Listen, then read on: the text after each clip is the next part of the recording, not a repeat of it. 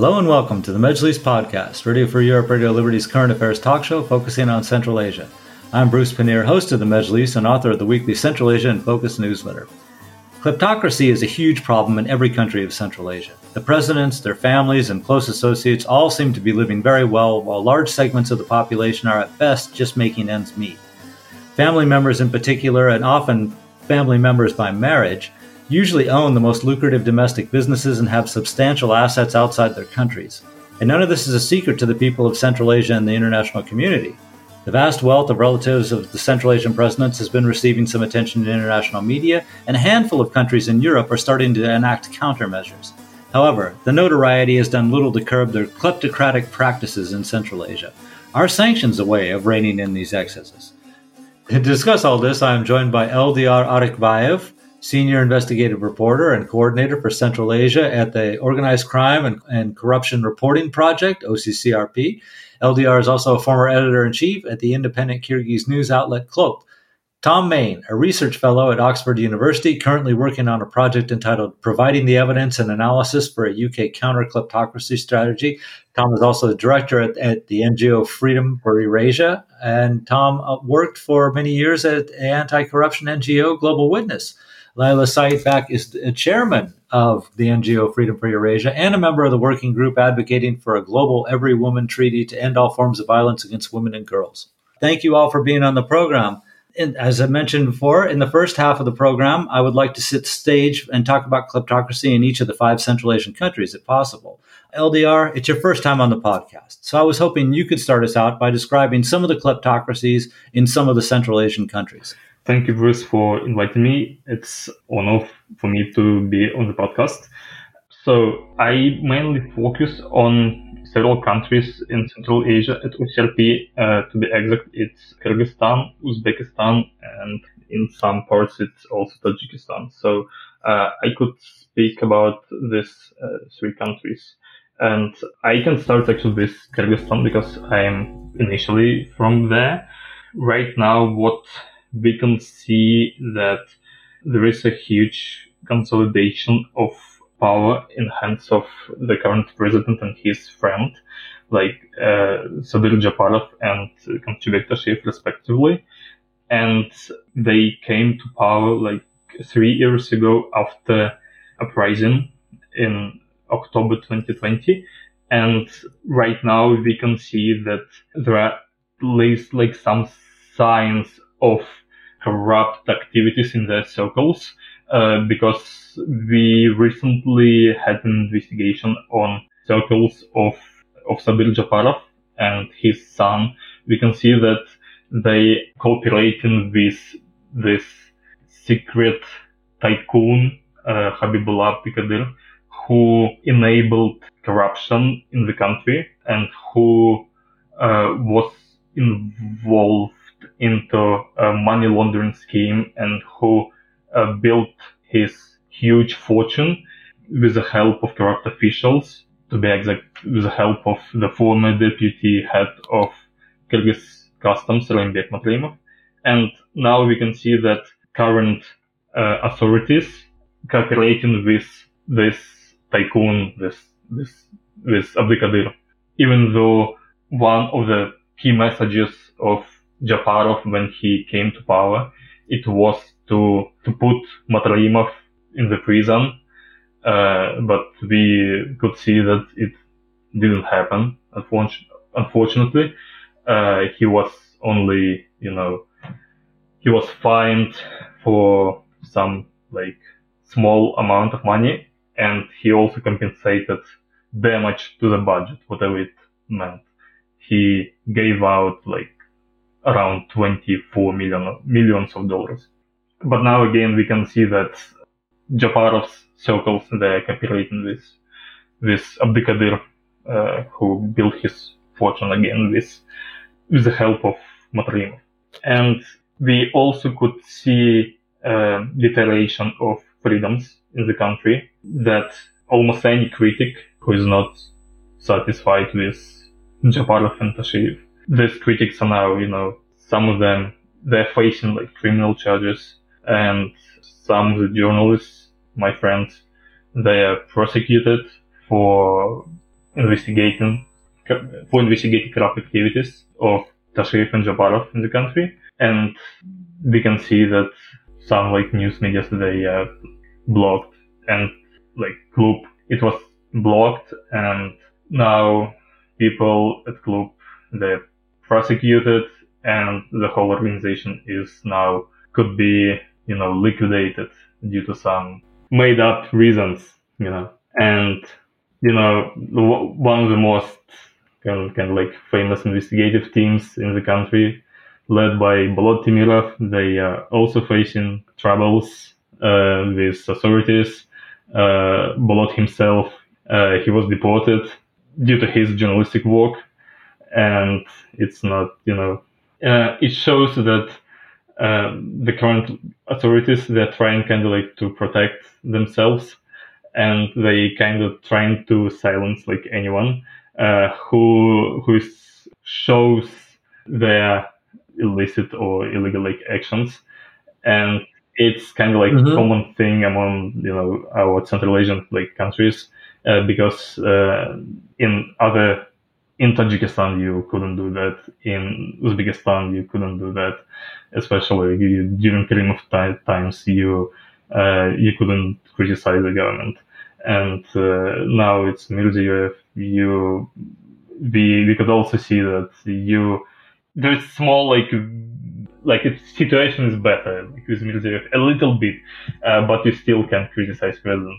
Before we go over to Uzbekistan, I want to give Leila a chance to talk about Kyrgyzstan real quick, and I'll come back to you in a second. We'll talk about Uzbekistan and Kazakhstan, okay? Leila, what about kleptocracy in Kyrgyzstan, which is developing, right? We've seen it before under previous leaders in Kyrgyzstan, but it seems to be reshaping. Yeah, it seems that the Sadyr Japarov and Gamshibek Tashev are consolidating their power and also taking control of the major enterprises that produce, any sort of profit. Most of their actions seem to be aimed at taking control of the sources of wealth, and they also have been arresting the businessmen in the country and confiscating their property and arresting their bank accounts, taking over their businesses. And that really resembles the times when we had Bakiyev in power, because that's what his family was doing as well. His family and the entourage have been consolidating these, economic sort of powers around themselves as well. So that seems to be quite similar. Also, the killings that have been happening and the mass arrests, basically, they are very similar to how it has happened during the Bakiyev rule. But I think this time is actually even more severe, I would say. There we go. Thank you. Okay. And I did want to mention, try to get in all the countries, at least a little bit of stuff, information on all of them. Eldiyar, can you tell us a little about what's happening in Uzbekistan now? Now we've heard the name Gulnara Karimova. Of course, that's been out there for years and years. But President Mirziyoyev's two sons-in-law seem to be doing quite well, and there are rumors going around that they're also acquiring many of the businesses in Uzbekistan. Have you heard this? Yes. Actually, we were investigating Mirziyoyev family for quite a bit after he came to power. And again, we looked at our favorite businessman, again, Abdikadir, and we found out that after the revolution of 2020 in Kyrgyzstan, he moved his business to Uzbekistan, and we saw him cooperating with the family. And we also did a huge investigation into his assets in Uzbekistan, and we showed how he was cooperating with Mirziyoyev's family. And what we saw that Abdikadir took over the control of Abu Sahi market. This is one of the biggest in the region. But he was, and he is, sharing proceeds from this market with Mirziyoyev's son-in-law, Umarov, and that the bazaar is now under kind of, under his protection. I mean, under Umarov's protection. This is what we found out during our investigation. And it's not only that, we also saw that this links to the Mirziyoyev family. It helped Abdikadir to build a huge network of customs terminals. Basically, now we can see that Abdikadir controls export and import flows to the country. And we also could see that he is cooperating with subsidiary company of Russian Railways and the Uzbek government to build import-export railway routes from Uzbekistan to Russia. And of course, we assume that the Mirziyoyev family, they benefit from all this deals. In general, we could see that it's kind of trend in the region, because Mirziyoyev kind of set it that they're publicly announcing that they're trying to attract different investors to the country, but in reality we could see that those investors, they are not only some big well-known companies, but it also sometimes people who made fortune in the region, and they did it in some illicit way, and they hid this fortune abroad, in the West, and now they're coming back as a legitimate businessman,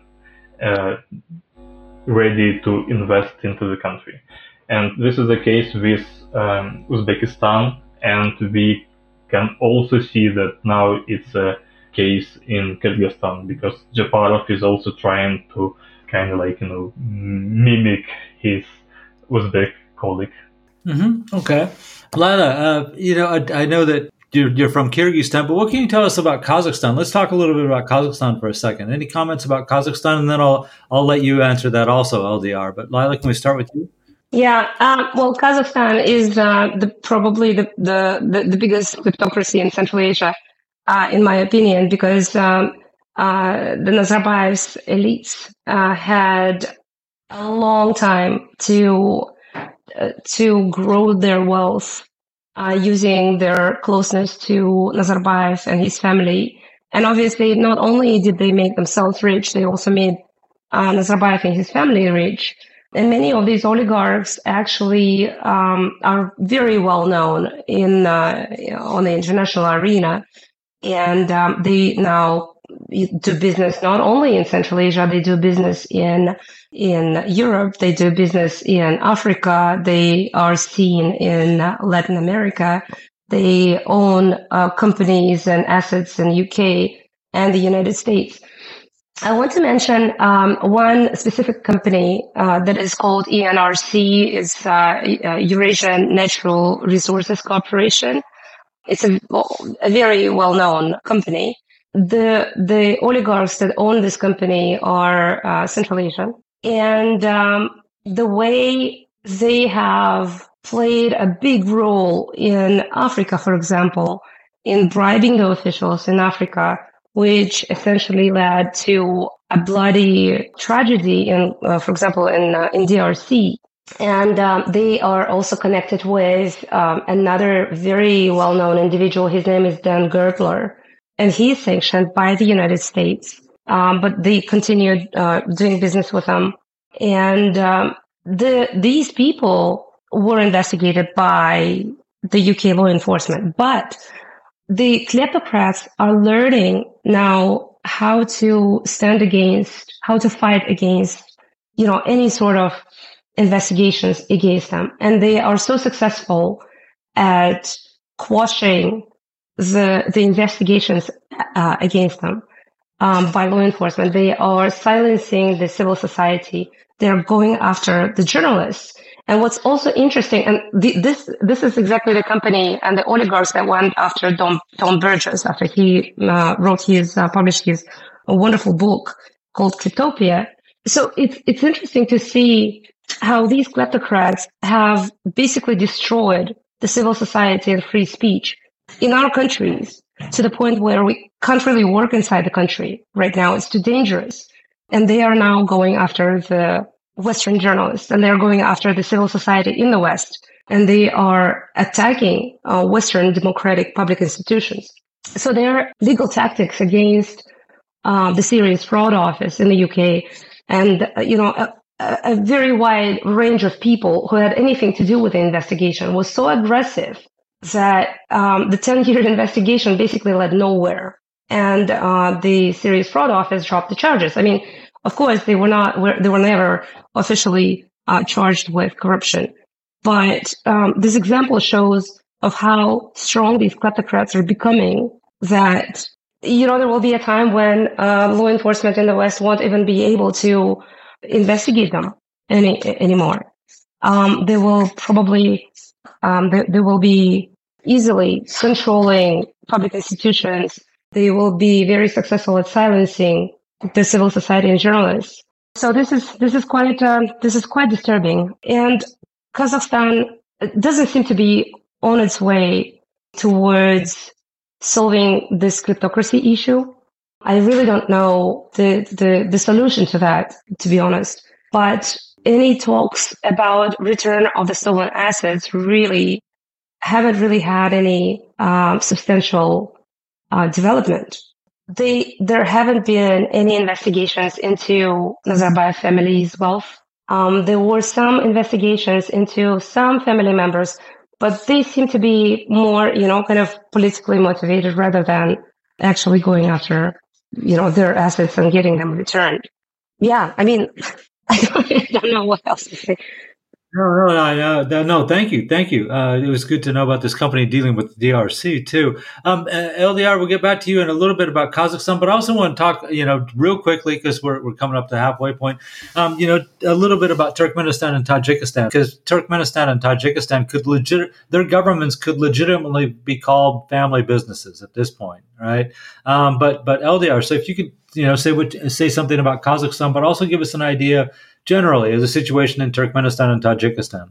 I completely agree, Kazakhstan, with Leila, but I also like to add that I just like to mention the story that we did about the Nazarbayev assets, and I mean Nazarbayev himself, because before that it never been revealed that Nazarbayev himself had something, but last year we found out that he was controlling a huge empire of assets, like worth almost $8 billion. And he did it through a network of foundations established in Kazakhstan. And through that network, he controlled, for example, a British company that in its order controlled a lot of businesses inside Kazakhstan, like banking, like online marketplaces, mobile operators, like companies in logistics, shopping centers, like different financial services.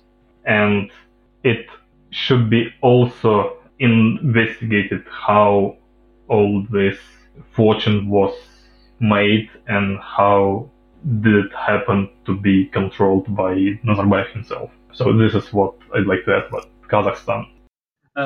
And we're joined by Tom Mayne. Tom, what can you tell me about the kleptocracy in Turkmenistan?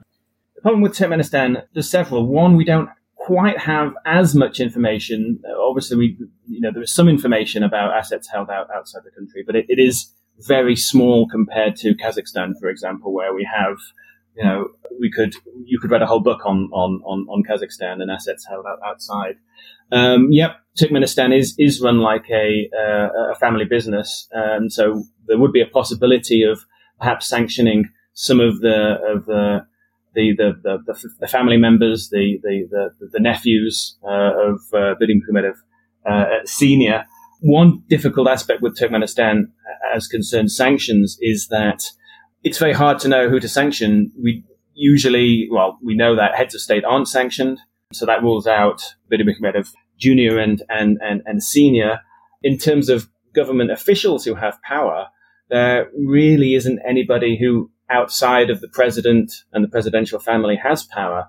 Perhaps Rashid Mirdiev, but as the foreign minister, he isn't really responsible for human rights abuses and isn't known to be to hold copious amounts of money outside of the country. If you sanction a police chief, they're just really going to be disappeared quite quickly. So the problem with sanctions is, barring one or two family members, who actually are you going to sanction in Turkmenistan? A reminder that we're talking about kleptocracy in Central Asia and also about the possible methods of combating kleptocracy in Central Asia. And my guests are Eldiyar Arykbaev, Senior Investigative Reporter and Coordinator for Central Asia at the Organized Crime and Corruption Reporting Project, OCCRP. Eldiyar is also a former editor-in-chief at the independent Kyrgyz news outlet Klop. Tom Mayne, a research fellow at Oxford University, currently working on a project entitled Providing the Evidence and Analysis for a UK Counter-Kleptocracy Strategy. Tom is also the director at the NGO Freedom for Eurasia. And Tom worked for many years at anti-corruption NGO Global Witness. Leila Seiitbek is a chairman of the NGO Freedom for Eurasia and a member of the working group advocating for a global every woman treaty to end all forms of violence against women and girls. Okay, We've described what the situation is in Central Asia. Let's see if we can come up with some remedies for this, some possible remedies for this. People have suggested that sanctions could work. Eldiyar, you were just starting to talk about this unexplained wealth. Can you continue with that? Yes, there are different mechanisms how we could track and see illicit activities, and one of them is suspicious activity reports, which are filed by banks to U.S. Treasury.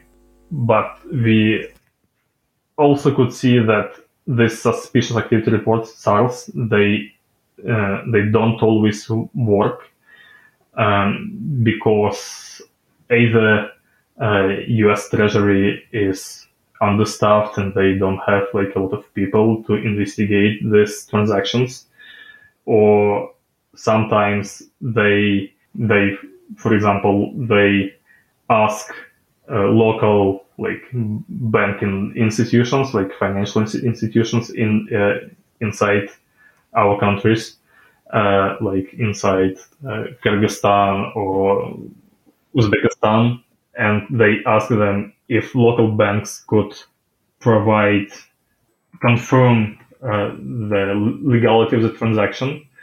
And local banks, they tend to say that those transactions, that all these millions flowing outside of their countries, they're legit. But in reality, they are not, because we saw that this example of Erkan Seimaiti, he was a money launderer who confessed about his money laundering career, and he was laundering money outside of Kyrgyzstan for quite a bit, and Western banks, they filed, correspondent banks, they filed suspicious activity reports about his transactions. But when they asked local banks if those transactions are legit, local banks, they kind of told correspondent banks that they're okay. But this is not how it should work. Okay, no, thank you. We're talking about possible remedies for kleptocracy, and are sanctions possible? Well, how do you combat this problem, both at home, domestically, and internationally? I mean, sanctions is a good start, but they are only a temporary solution, and we can get on to why they're temporary in a minute. But I think what's been disappointing from a UK point of view is that we're not even using sanctions. So, we have 200 people slain last year in the violence in Kazakhstan, and not a single person has been sanctioned for that. Now we understand that heads of state aren't sanctioned, but surely there is a police chief or somebody involved that we could find to sanction for that very serious human rights abuse. And aside from that, obviously we've got corruption sanctions. We've got Global Magnitsky and the global anti-corruption sanctions in the UK, and they're not being used either from Central Asia. Only Matraimov and Gulnara Krimova, of course, have been sanctioned under Global Magnitsky, and nobody in the UK.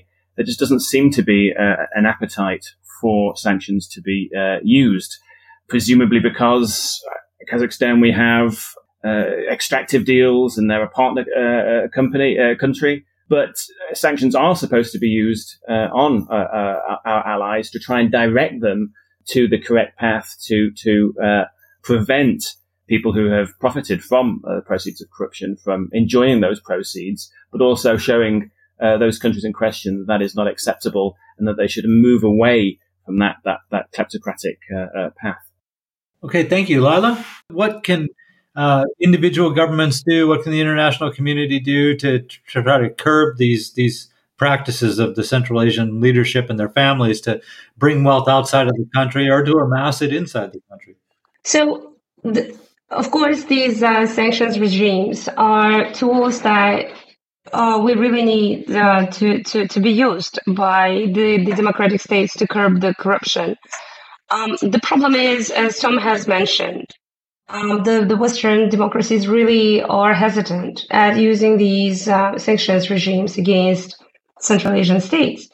Probably because of the various deals and agreements, and because they're allies, and because there is probably concerns that maybe it would worsen the relationships with these countries. The problem is, though, these kleptocracies, when they develop and they become bigger and they become wealthier, they use Western systems to store their wealth. And when they bring those, when they bring their money here and they buy properties and they start, using their money on silencing, as I have mentioned, on silencing the journalists and civil society already in the West, and attacking the public institutions, the law enforcement, disabling these government agencies, basically making them unable to investigate further any corrupt deals that they have been doing. And because their deals are, now going beyond Central Asia, they are working everywhere.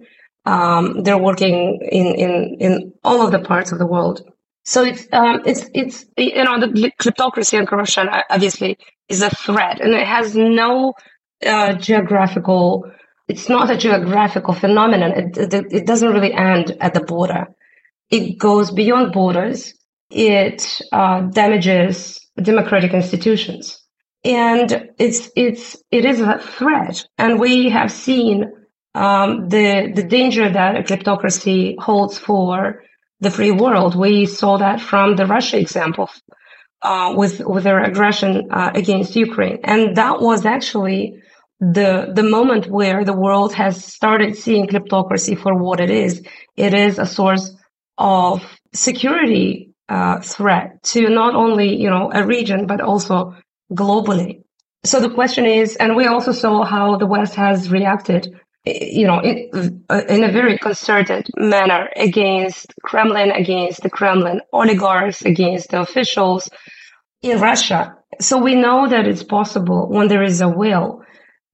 It's not clear right now what is needed for the world to start acting in concert against Central Asian kleptocrats, because we do have a problem right now of sanctions evasion, for example, that has been reported for the past several months.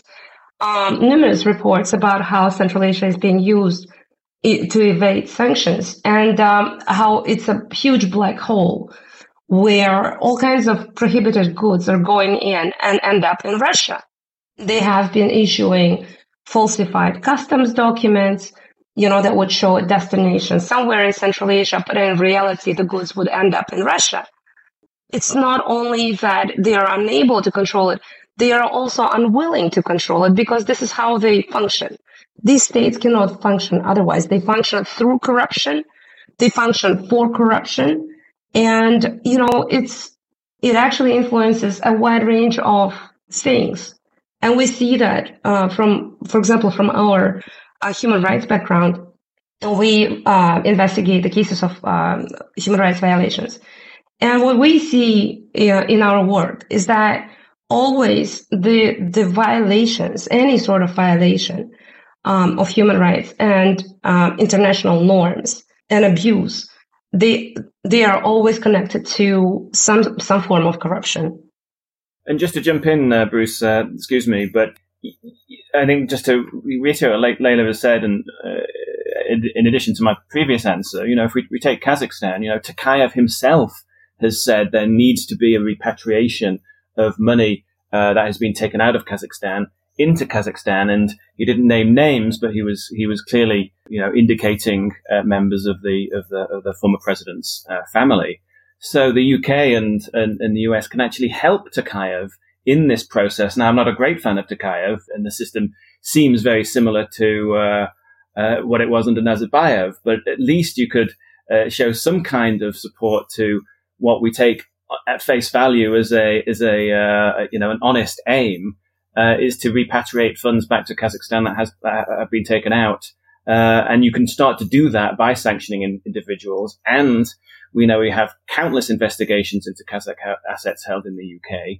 And it's quite frankly bizarre that the UK has failed to act after the events of 2022 in this regard, perhaps because of the disastrous, unexplained wealth order that was issued against Eldiyar Arykbaev that failed. Perhaps the UK has said, well, we don't want to waste any more time and money on this. It's too complex. But you would think that even with Tokayev saying it, that the UK would be assisting in some way. But as far as we know, they are not, because no sanctions have been issued.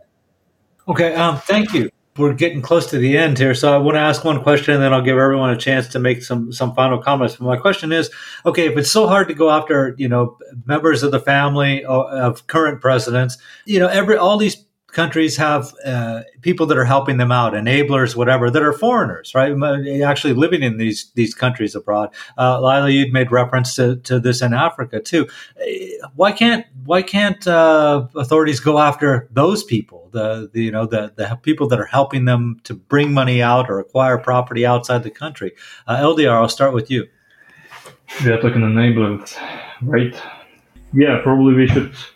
I think in some sense we could try to change a legislation a little bit in this sense in order to prevent all this lawyers and companies to stop them from helping corrupt officials to establish different shell companies, and I think it's really difficult to see how it's gonna work in practice. But actually wanted to speak also about other ways how international community could stop corrupt practices, and one of the ways is to support local independent journalism and activists in the region, because to impose sanctions, there should be some basis for it. And yes, international institutions are doing investigations, but it's us local journalists who knows the situation and who could tell the world about violations and corrupt practices of our local officials and leaders. And we also international financial institutions could introduce and enforce conditions to develop transparency in the country before lending money to our governments, because sometimes you can see ridiculous situation when on one hand we could see completely corrupt governments in Tajikistan, and in other hand we could see international institutions cooperating with them and giving them money. And there are also reports of local journals that those money they're misused and they're misspent. Okay, that's good. That's good. Tom, what do you think about that? Is that where one of the places they should crack down on these governments is when it comes time to talk about aid or investment or something that should be brought up? I think I'm going to take the question in a different direction. I think for me, there's two issues. The first is a question of legality. In order to crack down on the enablers, on the lawyers, solicitors, bank managers, you need to be able to show, a predicate crime that the enabler has continued a money laundering scheme, for example. But the issue with kleptocracies is because the people who are laundering the money or siphoning the money are in charge, they have kind of legitimized those financial flows. So in the time of Kulibayev and Nurali Aliyev, they could point to a legitimate signed, sealed and delivered state contract or a loan from a bank with an official stamp on it, which said this is, sanctioned by the state. So it's very hard for the lawyer to say, well, why shouldn't I take this business? And of course, us as anti-corruption experts know that you shouldn't take the money because you're involved in entrenching a kleptocracy. But it is quite difficult to tell a lawyer don't act for this person when they have they can point to a state contract which legitimizes the whole thing, and that is why the global community is trying to look at new bits of legislation, such as the Unexplained Wealth Order, to try and get around this problem of dealing with kleptocracies. But I think there's a long way to go on that. Secondly, is that when criminal activity is discovered, such as with Gulnara Karimova, often the enablers just fall by the wayside. And in the report that Freedom for Eurasia published, called Who Enabled the Uzbek Princess, about Gulnara's property empire, we did name 5 or 6 law firms, real estate agents, accountants who were involved in Gulnara's business, unwittingly or otherwise. The problem there we have is that the enablers just don't answer questions. So we wrote to them and they said that, all relevant legislation was followed. And of course, enshrined in the UK legislation is a kind of get out of jail free card. If you are in an industry that is regulated for money laundering, such as real estate, accountancy, and banking and so on, if you file a suspicious activity report to the National Crime Agency, that absolves you of any legal risk when it comes to suspicions of money laundering. You have done your duty. And there certainly is a problem with then the authorities not acting on the information. So it becomes a question of enforcement rather than the laws. Yet we don't know, in the case of Gulnara, what was done and what wasn't done. The suspicious activity reports, were they filed? We simply don't know, and the enablers hide behind this confidentiality, which actually in this case doesn't apply because the Serious Fraud Office has said that these were indeed criminal funds. So once that has been established, the duty of confidentiality falls away. But these enablers do hide behind that provision, and so we're none the wiser as to what was done or what wasn't done, and whether there would actually be a legal case that could be taken up against the people who have helped Gulnara launder money. Well, thank you. Okay, and I am sorry, but we're running short on time, so I'm going to actually call for everyone to make their last statement, whatever they want to say about kleptocracy and sanctions right now, and I'll start with you, Leila.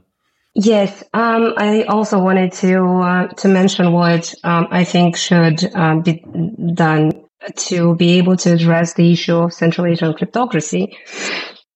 What we have also seen in the past in our experience working on these cases is that oftentimes these agencies that try to investigate these cases, they lack funding and they lack people.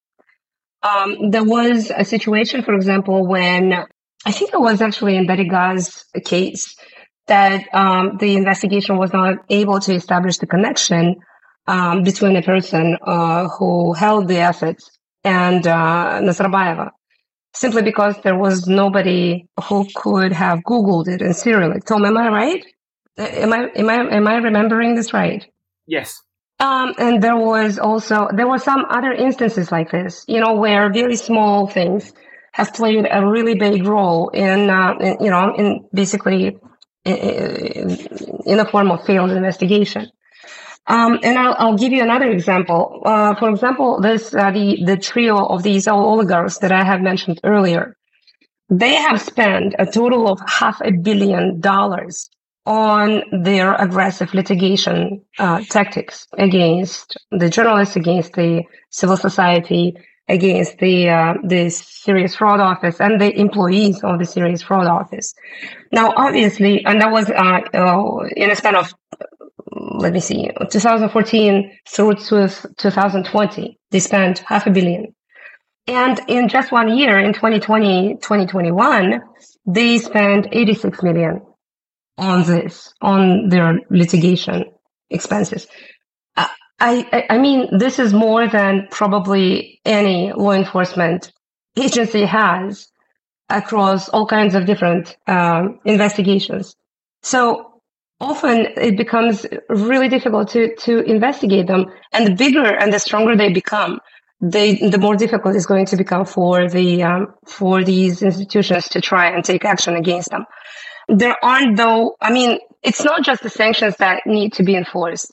There are, in Gulnara's case, for example, the real difference was made when official investigations were launched. And we're still, it's not a quick process. It has taken, 10 years now, right? And the proceedings are still ongoing. So, yeah, I think it's very important to beef up these law enforcement agencies, to provide more funding, ensure they have more people and people that really know the subject also. Because this is, again, as Tom has mentioned, somebody who doesn't know Central Asia just simply not understand when they're provided some sort of a statement from Kazakhstan or from Uzbekistan, and to actually understand what that means. So that would be, my recommendation.